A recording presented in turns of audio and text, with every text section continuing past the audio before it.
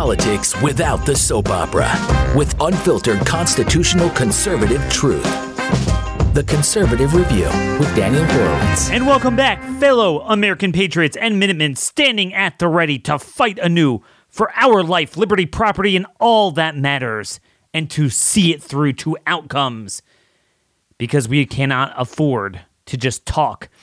We are back here, and look, it is our first full week since coming back from vacation. It's August 28th on Monday, and life and liberty. Life, they are coming for our bodies. They've killed millions of people from the bioweapons, from the vaccines. Liberty, they are targeting us for who we are, for our political beliefs. And property, economy, you will own nothing and be happy. Green New Deal, can't afford basic living. Basic items become a luxury. So we're going to focus more on the first two, the life and liberty today, and actually mean it. Actually talk about what do we do about it. We have a special guest coming up later, Brad Geyer, the attorney who has worked on both COVID and January 6 cases. But this is real. This is real. We need an immediate form of redress. I have stated many times that in 4 weeks, we have a budget deadline for the entire federal government. That is when you address it. Bizarrely, nobody else is doing that. Instead, we have a mugshot. We're going to mugshot our way to victory. This is the new grift. It is shocking. It's almost like they're enjoying it. It's almost like Trump and his supporters are enjoying this. It's almost like they either don't realize that this is serious, they don't believe their own words. Daniel, shut up! I don't want to talk about the border and trannyism and the vaccines and biomedical tyranny and the Green New Deal and inflation. I want to talk about Mr. Trump. So I'm like, all right, well, that's a big deal. They're going to lock him up. And it's not like they might go ahead and target us one day just like they're targeting Trump. They already did. 2.5 years into January 6th, 3 years into COVID fascism. And what have we done about it? How is it that they can continue making it worse? COVID's even getting worse now, the stuff they're doing. The J6 prosecutions, unlike Trump, who is raising millions of dollars, enjoying himself, playing golf all day at Mar-a-Lago, his supporters that are locked up are in a gulag. How is it that we go on without solving the issue, but we talk about it so emphatically? I mean, certain issues get ignored, but these issues we're talking about, we do have an industry talking about this, but they refuse to do anything because they fill their time with a fake indulgence of the issue with the most superficial nonsense to ensure that we don't actually focus on the right issues and even the issues they claim to care about in the way it matters at the time it matters. That, my friends, is the definition of a controlled opposition. But we are here to give you 2020 vision on what we need to do. And, you know, while they walk around blindly, politically at least, a lot of people walk around blindly with glasses. A lot of people like myself who are nearsighted, they never get the right fit. Some people get headaches from their glasses or have problems going up and down steps because of poor depth perception, or have this swimming effect when they wear their glasses. And this has been a big problem with a lot of people. I used to have that before I found better spectacles from Rodenstock. I have not gotten headaches from my glasses since then. And what they do is make you an ethical pair of glasses that allows your brain to fully adjust to them, which in turn gives you relief from all these other symptoms. Rodenstock glasses with their biometric progressive lenses is really the only lens manufacturer that uses the latest technology to fully adapt the prescription to your eyes, the lens to your eyes. You'll experience great, big, wide peripheral vision, which is really the most evident symptom I see from better spectacles, and also precise depth perception, the largest reading zone of any glasses on the market, without having to have these massive, these ugly, massive glasses. So go now to betterspectacles.com/conservative to schedule your teleoptical appointment today and get 61% off the price today. Go now to betterspectacles.com/conservative. And I wish my colleagues would have peripheral vision or, in fact, any vision. So what they're trying to fool people on is, oh my gosh, there's a mug shot. It's going to attract black voters. So this is the latest thing. And it's almost like they get their talking points just like the liberal media. So now Trump's going to win the black vote. And it's just like, on two levels, this is stupid. Number one, the election is not going to fix this. We need redress now, and that's the defund fight they're ignoring. That's number one, controlled opposition. Number two, even on the election front, and this has nothing to do with Trump, but any Republican nominee, we literally just went through this the last few election cycles, particularly in 2022, where we had these polls coming out saying that Republicans were going to win an insane share of the black vote. And while there is a slight movement and there has been this realignment over the last few cycles, more so with Hispanic voters than black voters, but the problem is, it's not as dramatic as these polls have made it out to be. They were wrong. And for every maybe minority voter, if you want to call it, or non-white voter that they're picking up, they're losing white suburban voters at least a quicker pace than they're gaining non-white voters.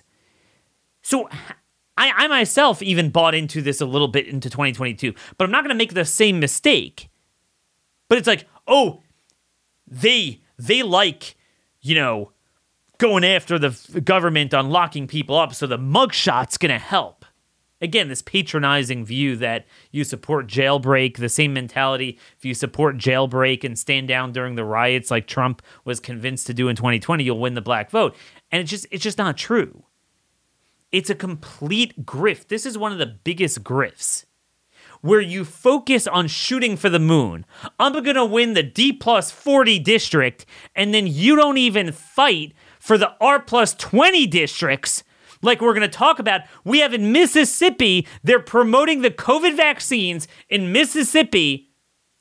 Every red state except for Florida is still pimping the vaccines. They're pimping green energy. They're pimping illegal immigration. They're pimping jailbreak. And we don't focus on that. But we're going to win D+40 districts. No. It reminds me of here in Baltimore. So we had this woman run in one of these districts, a black female. And she put out these provocative videos. And then once she did one, got so much fundraising off of it to produce more, with her in mini skirts and high heels, walking through these decrepit neighborhoods. And you got to stop voting Democrat. And it was an open seat, actually. It wasn't even an incumbent. And when it came time for the election, she did not move the needle 1 point. And everyone was shocked. And I could have told you that. It was obvious to me that, no, I mean, maybe over time, over 10 years, you'll start to pick up 1, 2, 3 points here and there. But fundamentally, you have a 70% black district, a D+30 type of seat. They're going to win whatever. They're going to win 65 to 70% of the vote. And that's it. You're not going to come anywhere near getting to 51%. So it's just a waste of time. But it's all marketing. And then she became a hero, even though she didn't win a single thing, didn't even win another extra point. She became the local WBAL talk show host in the morning and just trashes DeSantis. It's kind of interesting that I've noticed those who are the most into symbolism and grift are the most disgusted by anyone who's for substance. It's almost a perfect correlation. And that's why I was telling you, because I didn't understand why all these people, you might think that you like Trump, you still have an affinity for him, maybe DeSantis is not your style, but how do you hate him? It doesn't make any sense, because, I mean, every other governor has been 50 times worse. How do you hate the guy who has done more? You might think he could do even more on an issue or two. That's fine. But how do you hate a guy like that if you believe in your stated views? Again, they're saying pretty much what I say. Different focus, not as much substance, but they say the same things. We're in the gulag and they're gonna attack us. They're taking our life, liberty, property away from us. But it's just talking point deep. They hate substance. Why is Trump obsessed with DeSantis rather than his own fate? I can't figure that out. Is there some inside joke that I'm not privy to? How is there no fear that if you don't defund the prosecutions at a federal level and refuse to cooperate, which he can do, and not show up to the Atlanta one, how is there no concern that by this time next year he won't be in prison? How is the election going to even rectify that? And again, this whole business that you're sure he's going to win. Again, I'm not saying this about DeSantis or any other Republican that I'm 100% sure. The map is really bad, and it's been bad for 3 consecutive election cycles. We all thought that there would be this historic wave. Inflation was unprecedented with the melees.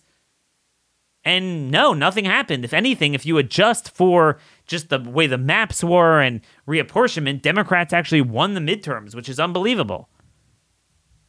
And then now we're back to it again. He's going to win the black vote. It's such a grift. Why are we fooling ourselves with illusions of grandeur that we don't even need to achieve and won't achieve, and refusing to focus on what Republicans do control, which is the red states and the United States House, and what they can do on a defund fight, but nothing. We don't focus on it. Well, it's the same reason why we have the COVID shots that are now being pushed upon us again, new shots being funded as if none of the million safety signals we've had exist. How does that happen? It happens because we don't have a movement that focuses on the issues that matter in the way they matter. Very careful with my verbiage there. And at the time they matter. So there's a bunch of shows that they would have me on talking about, oh, how terrible the vaccines are. But there's no follow through. And then when your man promotes the hell out of them, you don't say a word. You don't have a word to say. And look, with inflation too, we're doing nothing about that. We're not going to have a budget fight, even though we should. We'll talk a little bit more about inflation and the budget the rest of the week. But first, our other sponsor today is our friends at Birch Gold. Look, as central banks in countries like China, India, and Australia begin transitioning to digital currency, and the Federal Reserve threatening to do that here, you need a bulwark for liberty against this tyranny. You need to have a physical asset that's independent from the U.S. dollar or digital currency. Gold or silver held in tax-sheltered retirement accounts. Learn if gold is right for you by texting Daniel to 989898, and Birch will send you a free info kit on gold with an A+ rating from Better Business Bureau, thousands of happy customers, and countless 5-star reviews. That's why Birch has been helping my listeners for a full year now, including myself. If you have extra money to put into a 401k or traditional IRA, you could put in about $6,500 per family member, per spouse. And rather than putting that into Vanguard, put it into something of value. Again, to find out how to do that, text Daniel to 989898 for your free info kit guide today. So you would think in a sane, functioning party, movement, they would not be able to stick their heads above water to promote the COVID shots anywhere. Yet in Mississippi, they tweeted out, the Mississippi Department of Health, they're offering $1,000 for churches and businesses to join a program pimping the shots, basically going door to door and convincing people, preaching it from the pulpit. So you talk about a free market. Not only does government fund market, distribute, absolve of liability for the shots, but then it funds an entire other pot of money for every cultural business institution, sporting agency, you name it, any influencer to promote Pfizer and Moderna's private product. So basically the aim of the funding is to distribute promotional propaganda, urging community members to get even more shots. It will train representatives from barbershops, salons, churches, and faith-based organizations as community health advocates to provide vaccination education and materials to their members and clients. And then They're going to train them. They're going to post. They're also going to distribute COVID testing kits and vaccine materials and help local vaccination events. This is not San Francisco. This is Mississippi. This is Governor Tate Reeves. This is Lieutenant Governor Delbert Hosemann. And we had an opportunity to get out Delbert Hosemann just 2 weeks ago, and none of my colleagues joined me, and we lost by 7 points. There you go. There you go. Nothing changes. So you have all these governors, Tate Reeves, Sean Hannity would do these panels on the freedom governors that didn't follow Fauci. Tate Reeves will say, I'm against Fauci. But every one of them, except for every one of them, show me an exception, except for Dr. Ladapo in Florida, they have Fauci's running their health departments. Their health departments are literally the same as the federal, Biden administration. There's no difference. And by the way, on the picture of that promotional, it showed children in masks, as if that's a good thing. So you still have them to this day in red state health departments promoting masks. By the way, a new study is out from South Korea showing that elongated N95 use may expose wearers to dangerous levels of toxic compounds linked to seizures and cancer. And this was reshared by National Institutes of Health. The study found that chemicals released by N95s had 8 times the recommended safety limit of toxic volatile organic compounds. TVOCs, inhaling TVOCs, has been linked to health issues like headaches and nausea, while prolonged and repeated usage has been linked to organ damage and even cancer. So the sad thing is when you see all this sudden stuff, most of it's from the vaccine, but you got to wonder how much of this elongated, the people, especially in healthcare that have been doing this, how much of it is from mask wearing. And we could laugh it off. Oh, they're not going to do it. It's probably not going to be ubiquitous like it was before, but it wouldn't surprise me if in almost every red state, they bring it back in all healthcare settings and people go along with it and the state legislatures do nothing and the governors do nothing. This is what you don't realize. Look, I don't think DeSantis has run an emphatic enough campaign. But open your eyes to what the man has done. If you look at every other state, he is 100 million light years above everyone else. That is what is so destructive about the Trump movement. Promoting Kristi Noems and Tate Reeves and people like that, and trashing DeSantis. We have no other paradigm like him. We have no other person coming up in the bullpen to follow that paradigm. This is how broken we are. We have moved the needle not 1 inch. Not 1 freaking inch. It's unbelievable. 3 years worth of data on masks. 2.5 years worth of data on vaccines. And it's, not only are they not stopping it, they're re-promoting it. Biden is funding another $1.4 billion in new vaccines for COVID, for RSV, for flu. And all these red states, by the way, if you go to their health departments, you could Google it. They're promoting Immunization Awareness Month. Evidently, August is Immunization Awareness Month. And by the way, the red state health departments are rewarding the Biden administration for their malfeasance by promoting their prized symbol. And I wish it were only a symbol, but it goes into your body and destroys you. At the same time that they're erasing their only pharmacovigilance system. Writing at Brownstone Institute, David Gortler, he's a former FDA official, he noticed that the CDC ended the V-Safe program on June 30th. I missed that. So that was the one program, and the reason why they ended it is because it showed a 7.7% rate of clinical level injury, meaning 7.7% of people in their sample, large sample size, about 250 million got vaccine. Their sample size is maybe 11 million, a lot of people. 7.7% reported having to seek medical attention based on injury. So you know what they did? They just got rid of it. Well, they think, well, the COVID shots are over, so they got rid of pharmacovigilance. No, they have a renewed push for the shots and they're getting rid of the pharmacovigilance. Straight up genocide. Yeah. We know we're pushing on this on you, and we want to make sure you don't know about the problems. So we have a team in Mississippi, and I'm going to be working today on this. The county governments need to say no. We need to start. Collier County, Florida did this. We need the county commission to vote to reject all COVID promotional materials.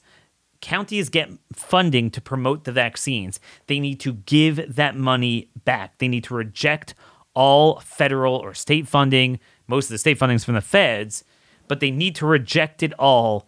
And this is a trend. We have a bunch of... Now, these aren't county governments. They're Republican Party organizations within 9 Florida counties have called it bioweapons and refused to participate.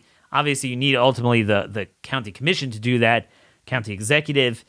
So this is a huge, huge action item that we need to push. But the point is, to this day, how is it that we can go on for years and have a movement that talks about an issue, that weaponization of government, but J6, nothing has moved on that. Nothing has moved, even though Republicans control the House. How is it that nothing has moved on vaccines, even though Republicans control the House, and the red states, they control half the states, and yet they're still promoting it, even in Republican areas? The answer is because we have never had a movement that has made so much of a living off of chronicling this genocide and then ensuring that nothing is done about it. It's like this stalemate. There's no winning or losing. It just keeps going on. It keeps going on. My favorite verse, in Exodus is when Moses comes down from the mountain after they worship the gold calf, and Joshua is sitting outside the mountain, waiting outside the camp by the mountain foot, waiting for Moses to come down. And he tells Moses there's cries of war in the camp. And Moses says very profound statement that you really need to know the old Hebrew to fully appreciate it. But this is not a voice of winning in war or a voice of crying, shouts of cry for those losing. It's just shouting. And some translate that shouting as blasphemy, but they're really the same thing. Because, see, what's worse than having no opposition is a fake opposition. Where, see, if you have no opposition, then you could always come to defeat the bad thing. Obviously. So it was just the mixed multitudes, the fake converts, that joined the Israelites who participated in it. But they made everyone else among the nation diffident and kind of wishy-washy towards it. That was the problem. So there wasn't a clear opposition to it. And that's what the Trump movement is doing. They're filling the vacuum naturally.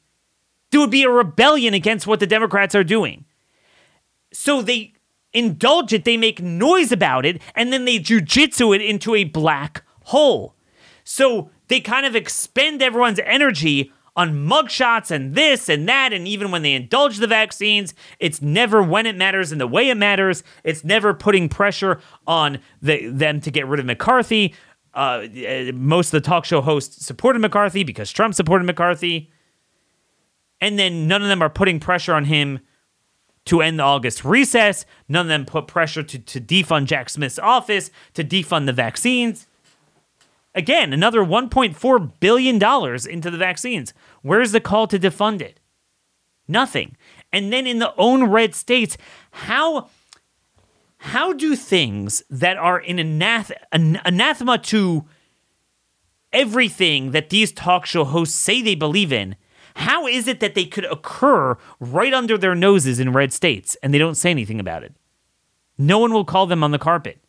Just like no one will call out Kristi Noem on the land grab for a Chinese-invested green energy company. It just keeps going on. That's what a controlled opposition is. A controlled opposition is when you fill the inevitable desire, because the left knows that when they do things so transformational, there's naturally going to be a lot of disquiet, which will elicit a natural blowback. So they get ahead of the blowback, have a movement that yelps about it very, very aggressively. Oh, we need a civil war.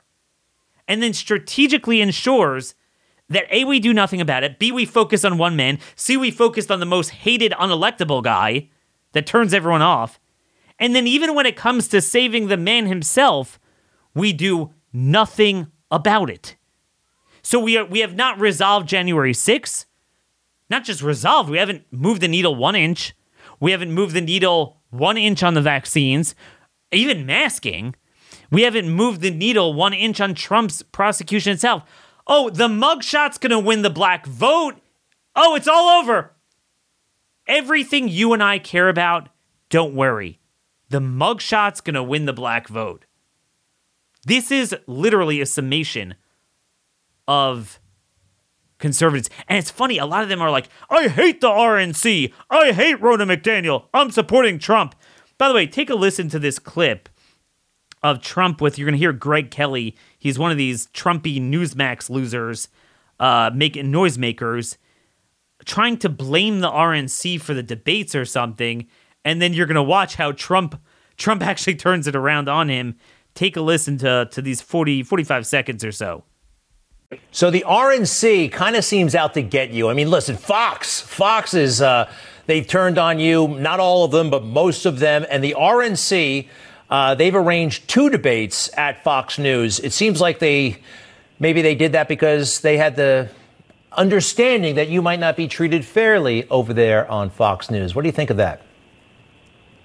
No, I think the RNC has been good to me. I really do. I mean, they go with, I think Ron is a very good person. We've gotten along for a long time. She ran my whole Michigan area when I won Michigan in 2016. I then did much better in 2020 than I did in 2016, but that's another story. But she ran Michigan and she won. And because of that, I was instrumental in getting her to head the RNC. She's very good. Folks, you heard that. So first, Greg Kelly's trying to blame the RNC for messing up things, and Trump's saying, no, they actually are very nice to me. And he admitted that he had a strong hand in ensuring Ronna Romney was reelected. Now, obviously, as we well know, they stacked the debates for them. Obviously, they allowed Trump to get away without showing up. They strategically made it that DeSantis won't stand out in any way because they made it that every last person qualifies. They stacked the deck for him up and down. So what's so funny is that the conservative commentators always like to blame the Republican Party because they know it's cool, and they don't even know how to properly do it. They misfire. Oh, you're the stupid RNC. And Trump is like, no, actually, the RNC has been really nice to me. That's why I supported Ronna. They're just so dumb. I can't tell you how many people I've met. I hate Ronna McDaniel and Kevin McCarthy's a loser. I support Trump. Wait, you know that he literally saved McCarthy when we were an inch away from getting him out that second or third day of that speaker's fight. We were an inch away. And now we have nothing but noise. I just want you guys to know, this is how you can go on for several years of so-called exposing the left. We've exposed them, but nothing changes because they're earning money off of the exposure. That's the moral hazard here. We live in a time where until they ultimately pull the plug on these people, social media has made it so profitable for people just to do this stuff as an end to itself. They're enjoying it. This is why, if you watch carefully, they were the most upset about the Twitter censorship.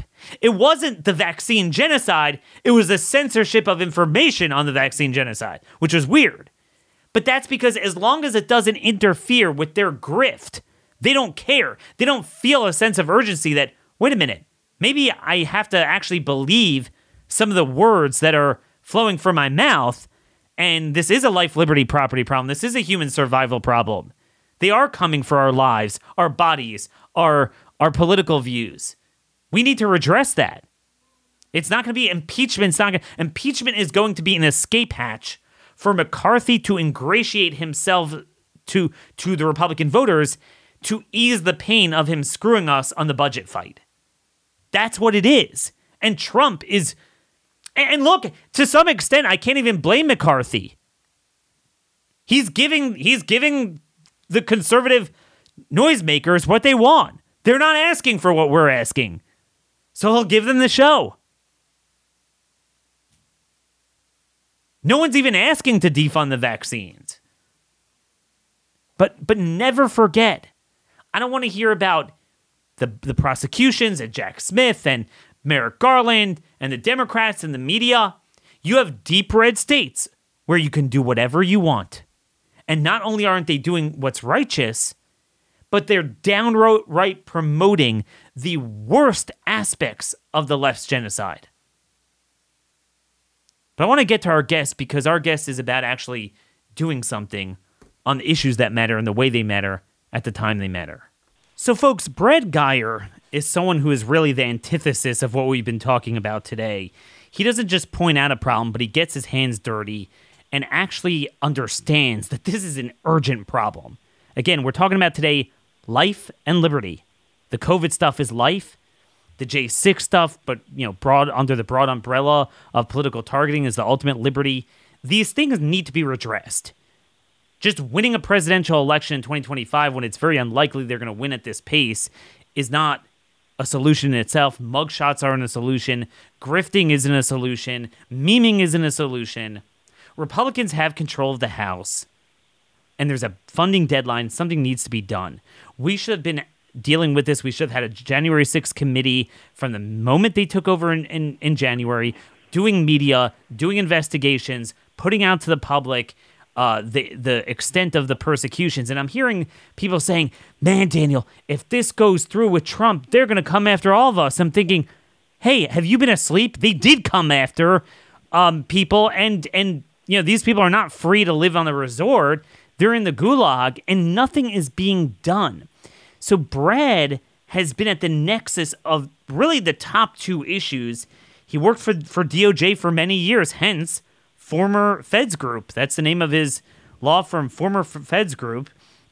And he's been doing litigation both for January 6th defendants and for victims of COVID fascism, remdesivir. They have a remembrance project to ensure that we remember the Fourth Reich and everything that happened, to prevent this from happening again, the vaccine injury, the remdesivir injury. There are actually some lawsuits going on there, so we want to have time to straddle both. Brad, a lot to talk about. I wish I would have saved more time, but welcome back to The Blaze today. Thank you, Daniel. It's always a pleasure and an honor to be on with one of the greatest thinkers in our movement. Well, thinkers is enough, but is not enough. We need action-oriented people, and in terms of action, just give people a sense of, is the intensity of the zealousness of these judges in D.C., has it abated at all in terms of treating everyone as if this was some massive plot to murder all the congressmen, so anyone who is within a whiff of the Capitol gets a bunch of years in prison, or are they still intensifying it? Well, in my humble opinion, and I highly respect the courts in the D.C. circuit. I practice there. It's an honor to be there as pro hac vice counsel in a number of cases. But when systems devolve to where we are now, it adversely impacts the nation's sterling institutions, and the court system is no exception. It seems as if you're a member of the judiciary or a clerk, or you're in the U.S. Attorney's Office or the Department of Justice, or just John Q. Citizen, we all were impacted by the coverage in the days that followed January 6th. And as we get now out about more than 2 years out beyond that, the narrative that we were force-fed ad nauseum through repetition and, frankly, through traumatic presentations of video over and over again are being unraveled. And what I'll say to members of the judiciary, the Department of Justice, in my opinion, it got out too far in front of its skis. Perhaps, you could say that it, I believe, wrongly interpreted there to be some kind of a major threat when there really wasn't. I think there was a large effort to make it appear as if it was a major threat. But really all this was a protest that went awry. And what has begun to become clear, particularly even in the last month, is that its going awry had lots of help. It had lots of help in going awry by leadership of both the House and Senate. It had major help and assistance from the head of the U.S. Capitol Police, at least number 2, not Sund. I think his hands are clean. Yeah. The number Pittman. 1, but number 2, Yogananda Pittman and her underlings. And in addition, now, just in the last month, it's been coming out that MPD had undercover assets who were engaged in all kinds of strange lulling and coaxing behaviors that could have been clearly misinterpreted by members of the crowd to encourage them to go further. That wait a story minute. is beginning to come out. Wait a minute. I want you to elaborate. MPD, that's Metro Police Department. That really shocked Correct. me because I thought if anyone's in on it, it's the FBI, and then obviously Capitol Hill Police. Metro Police, how could they be in on it? But and it's hard to deny it. I've seen, aren't there videos of Metro Police encouraging people to get aggressive?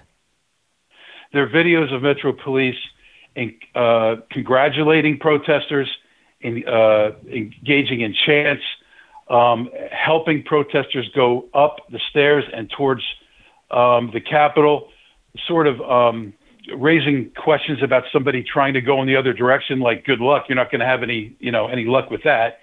As they walked up the stairs, there's video of MPD officers making light of using things like flagpoles to beat protesters.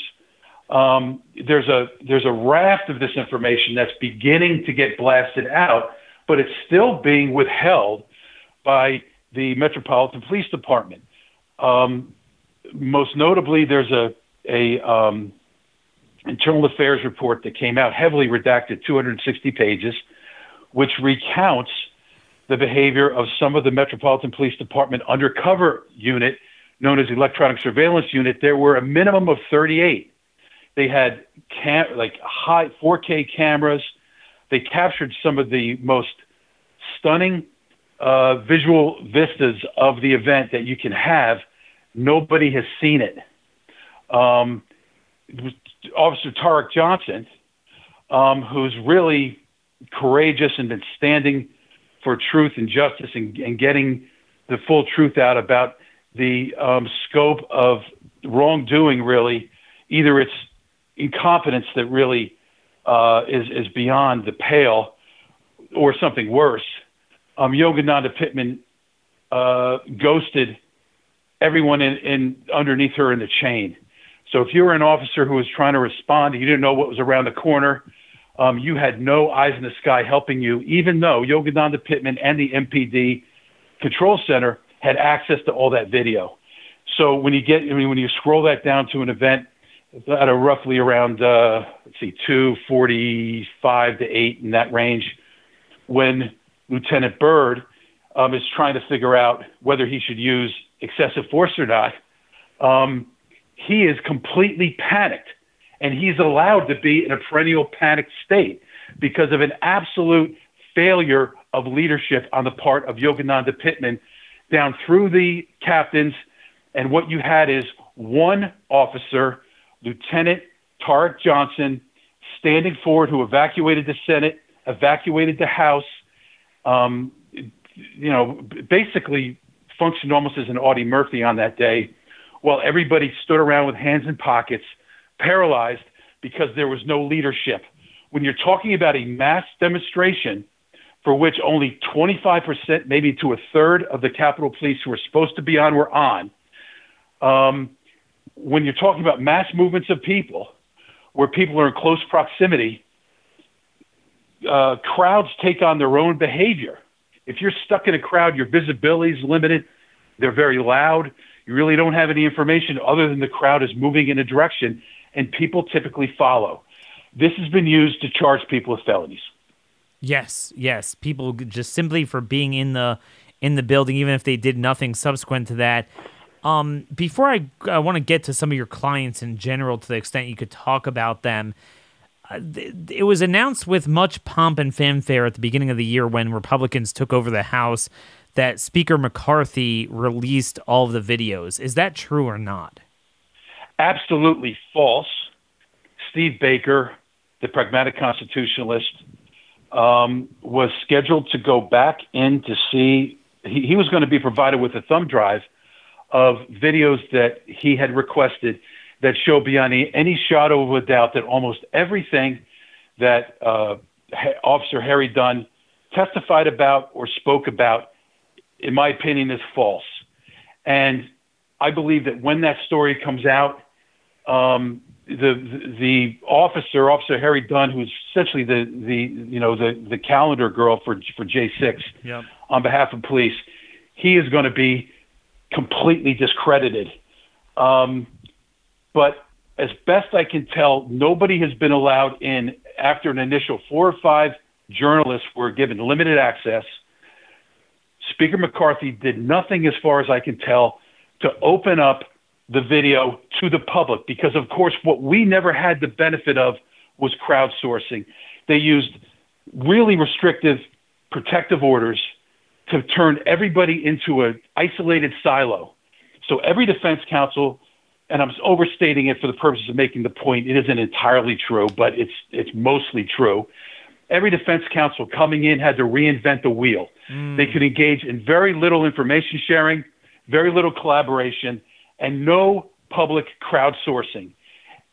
Somebody must have known this because so in other somebody words, at the... I just want to explain for people that don't understand the legal proceedings here that a lot of you guys were forced to take certain plea deals from day one because the exculpatory evidence, showing that a lot of these people were let in of no fault of their own, that police officers just brought them in, or some of these protesters were helping police officers.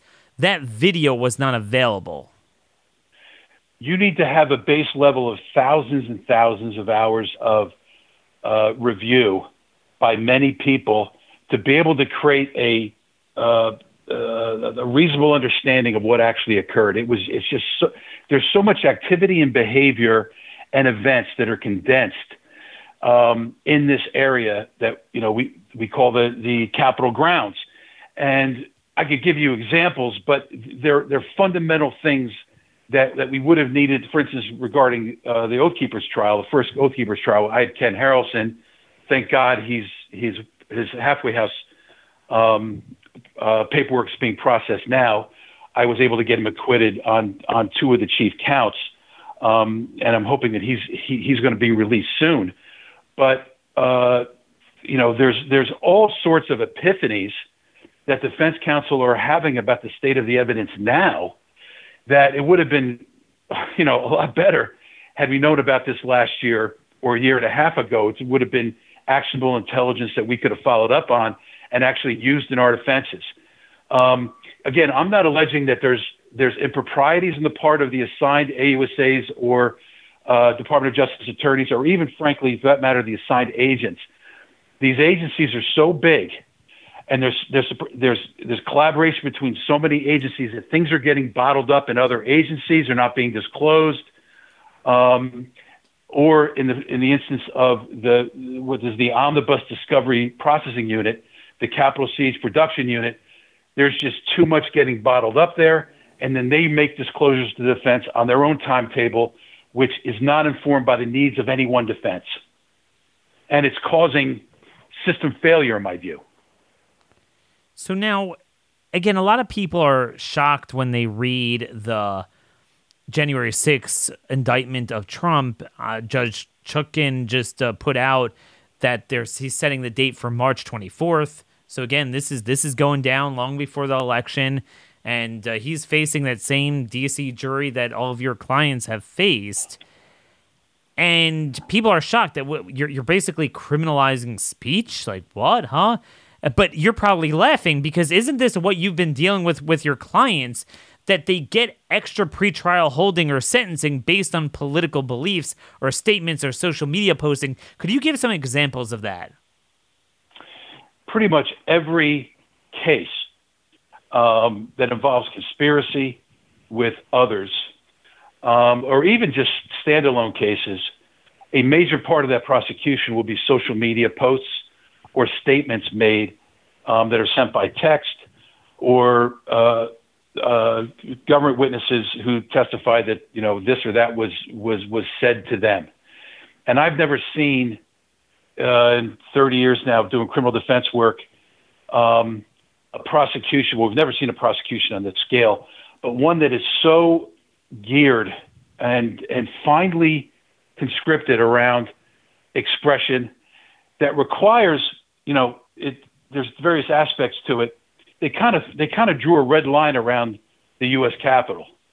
It's an arbitrary red line, as best as we can tell now. We didn't know this at the time of the Oath Keepers trial, but we pretty much have it confirmed now that this court exhibit, which has been in most every January 6th case, was created by somebody we don't know who, but it was created after the event. And early on, we realized that if your client went across that red line, the government's position was that the First Amendment stopped applying.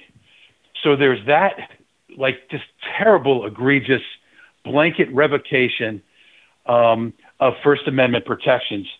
But then in the cases in chief the government presents, you see what everybody said leading up to January 6th.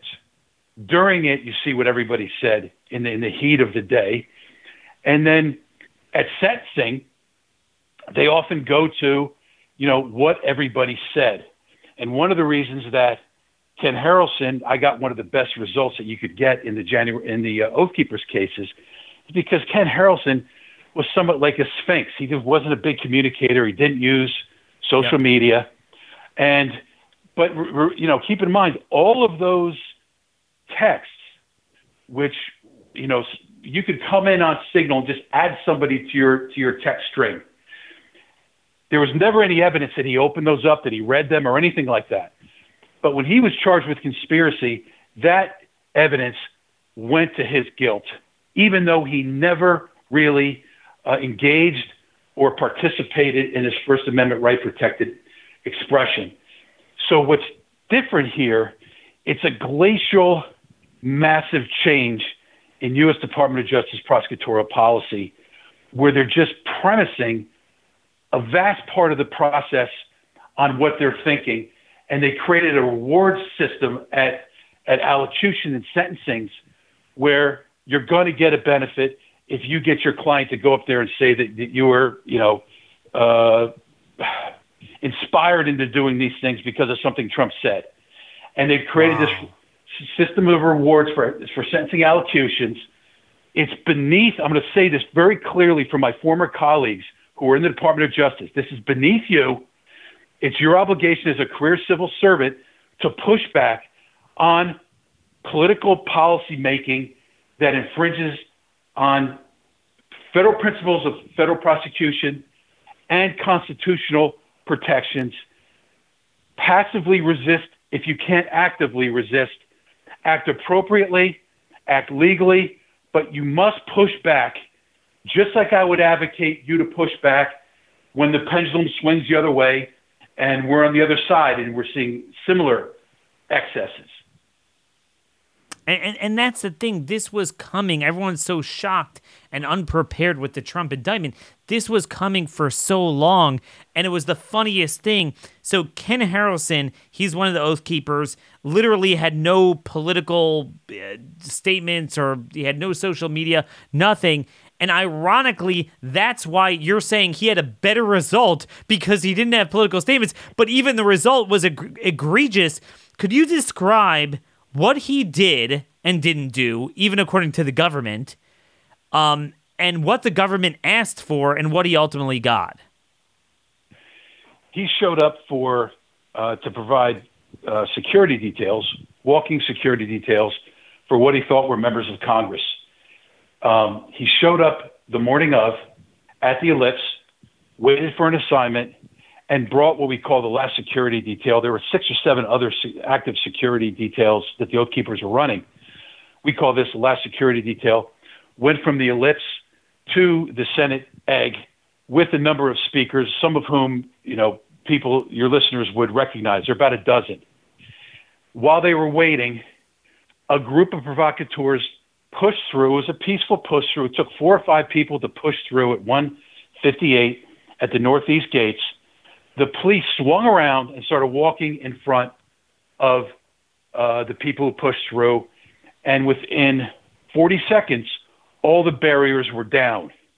Now they had, I believe, trained people to remove the barriers, but also there was an effect where you see people coming through a line of barriers at another end, and the police are out in front of it, and they're okay.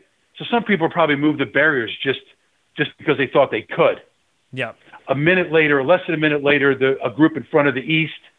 I recounted both of these in 2 suspicious actors and material witness filings in May and August of 2021, where I recounted 110 of these individuals who I believe merit suspicion or are material witnesses.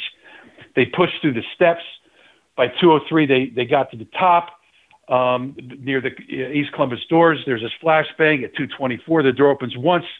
At 2:35, the door opens a second time. Just prior to that, at the conclusion of the national anthem, minders came down, got the Oath Keepers, said they needed assistance up by the door. The Oath Keepers followed. The door opened in 30 seconds.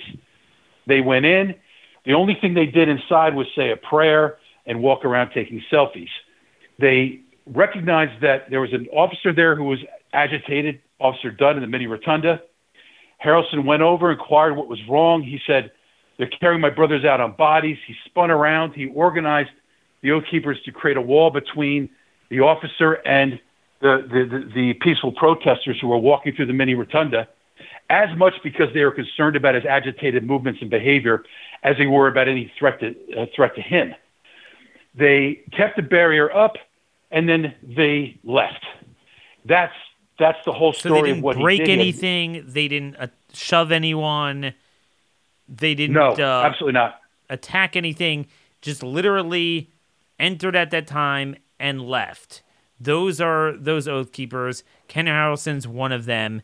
And the government asked for 17 years, even though Officer Dunn originally testified that he actually tried to help, as you said, but then recanted it.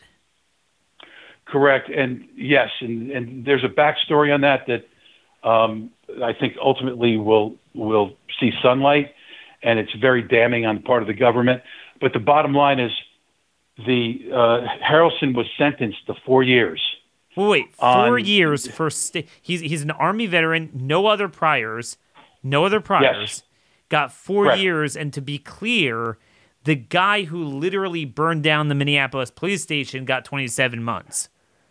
Yeah, and by the way, we were literally high-fiving each other and threw a big celebration to get 4 years because everybody thought that was impossible. No, and that was the irony. The judge was like, "Yeah, you didn't have any political statements. You really didn't do much. So here's 4 years." Yeah, I'd have to say that. Wait, Pratt. I buried the lead. Wait exactly. a minute. Yeah, you hit it. It's not the 4 years. Wasn't he held pre-trial without bail for like 20 months? Yes, he was. And he refused. This is really important. This is how I originally got interested in this case. Everybody in the D.C. Gulag was required to get the vaccine when it first came out. They put massive pressure on them to get the vaccine, but they realized that it's a violation, I believe, of the Nuremberg Protocols and the Helsinki Protocols and constitutional law to force somebody into a medical experiment without their consent if you're a prisoner. So they gave them the quote-unquote right not to get the vaccine. But then what they did is they increased the torture if you didn't get the vaccine. So they punished you for not getting the medical experiment. In October of 2021, I filed a motion for detention release. Based on this, I laid out, I put everybody on notice in the district, you're violating international law. You're violating constitutional law, and there will be consequences. And when I was contemplating filing this, I talked with Ken, and I said, you realize that they're going to, if I file this, and if I try to get the truth out through your case, they're going to retaliate against you and make your life even more miserable. And you know what he said to me? He said, you know what? My life has pretty much been sacrificed already. I may as well get something good out of it and try to be a wall between me and the kids. Wow. That's what he said. And when I filed the detention motion, there's a backstory on that. But the bottom line was they put him into medical isolation for 2 weeks, which is the worst form of torture. And I told him before, I said, medical isolation, is that solitary? Solitary confinement. It's terrible. And he has a really hard time with it because he has really bad PTSD, and they put him in the hole for a period of time. I'm not remembering. It was a long time, and he basically had like a psychic break. His wife tells me that when he came out, he was just blubbering and just sobbing. And oh man, so yeah. Yeah, so that's what they did. This is like China, that you have to worry that you file a motion on someone's behalf that they're going to retaliate. So again, this has been going on, held 20 months, pre-trial, no bail, for being accused of nothing more than trespassing public grounds. That's really what it ultimately was. Obviously, they soup it up with the obstructing official proceedings garbage, but held like that. And here's where we are. So, man, I mean, headed forward, I'm not seeing a resolution to this. I mean, this is the problem. I'm not seeing any push from Congress to get to the bottom of this. Ultimately, aren't you going to need help from that branch of government?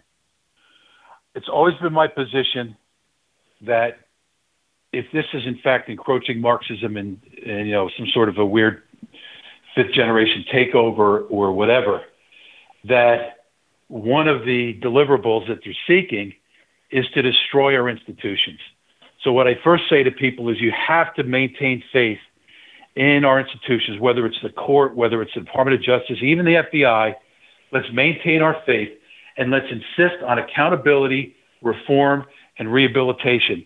The only way we're going to get that is if Congress does its job and starts effectuating its oversight capability and start clipping the purse strings. If it doesn't do that, if a Speaker McCarthy doesn't just finally stop the nonsense and let the information out, Americans can handle it. Transparency, I did procurement fraud, grant fraud, corruption for 21 years. And what the entire system was based on transparency and getting the transparency. And for some reason that was revoked, that interest was revoked. And here we are, many, many years into what is essentially a controlled demolition of some of our most sacred institutions, where they're having them do things against the national interest, in my opinion. And the only thing I can do is where we're going to get the greatest amount of reform is by career civil servants who are inside the system, who push back, who push for reforms, who say no, who become whistleblowers. We need more. We need numbers. We need people to step forward and defend the country. No, that's it. I mean, it's shocking in how many people are willing to go along with something that is so antithetical to everything they've done their entire careers. I always do this. I have this mistake. We're out of time, but if you could just real briefly move on to some of your activities on the COVID side, just what's some news of things that you're working on? We have, I think, over 100 cases filed nationwide by a constellation of attorneys.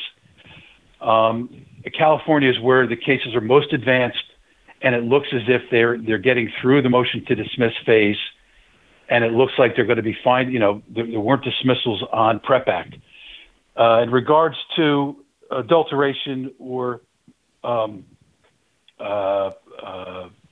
defective product of remdesivir, It looks like the PrEP Act gave no comfort to that. There's an open lawsuit on that.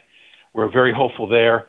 We're filing cases also in Michigan, Texas, New Jersey, Pennsylvania. That's on the halt to hospital homicide front. We have plaintiffs from Vietnam who have lost loved ones to the Pfizer vaccine. Real quick, 30-second primer is that by June of 2021, even though it shares a border with China, Vietnam had almost no deaths, fewer than 1,000 on a 95 million population.